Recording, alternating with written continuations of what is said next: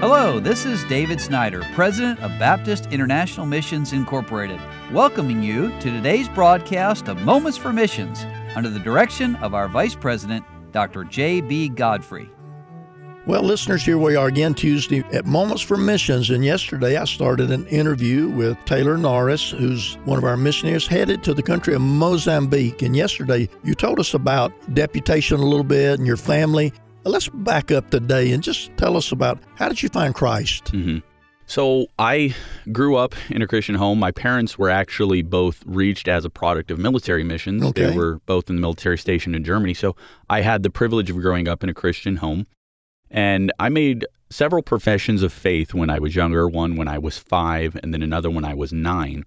But those professions of faith, that wasn't it. Sure. I know because the scripture tells us that God's Spirit bears witness with our spirit. Sure.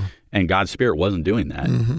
As I grew, I served in our church ministries, the local church that we were in, and God would deal with me during messages, whether it was my preacher or when we were gone to a camp or such. Mm-hmm.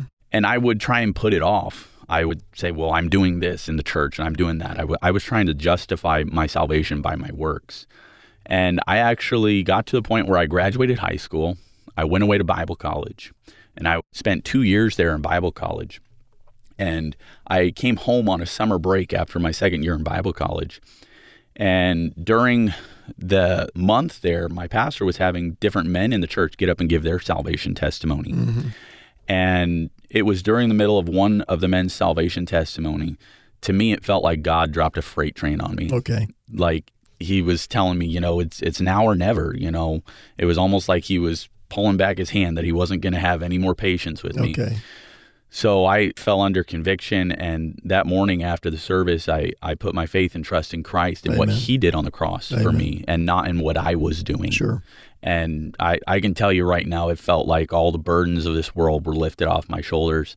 And as anybody knows who receives Christ, it's an experience you'll never forget. Amen. That's great. And there are a lot of people that are in that category. They kind of grow up in a Christian home and they believe in Jesus, but they don't understand. They're trusting the finished work of Christ on the cross. Yes, sir. Well, that's great. And of course, I'm glad you're saved. But then at that point, when did you feel like God was leading you into ministry? It was actually, I think, 2 or 3 months after I got saved. Okay. That I went to a youth camp, not as a camper, but as somebody to, keep an eye on the youth. Mm-hmm. And there was a young man who had been riding our bus since he was, I think, 3 or 4 years old. At this point, I think he's about 14, 15 years old. And it was after the evening service, I think it was either Thursday or Friday night, he came to me and said, I'm not saved. And it was through my salvation testimony, God allowed me to use that to lead him to Christ, letting him know you don't have to, you can live in a home and ride the bus. You don't have to live in a Christian home to be saved. Sure. Because even I, who was raised in a Christian home, wasn't saved.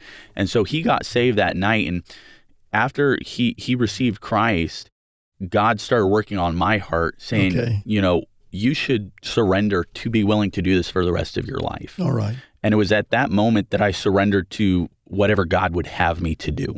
Okay. And then it was 2 years later, I went on a missions trip to go visit a friend in Zambia, Africa. Okay. And that is when God burdened my heart for missions. And I came home from that missions trip and I surrendered to the call of missions. Well, that's great. And we look forward to hearing the rest of your story this week, because I want you to tell us about where you met your wife and the family and some of those things. So, listener, I encourage you to be back as we continue on listening to Taylor Norris and his testimony and call to the country of Mozambique.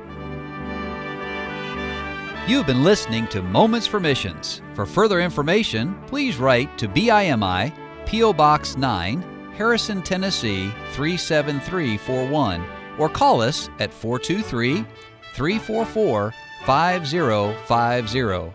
Or you can visit us online at www.bimi.org.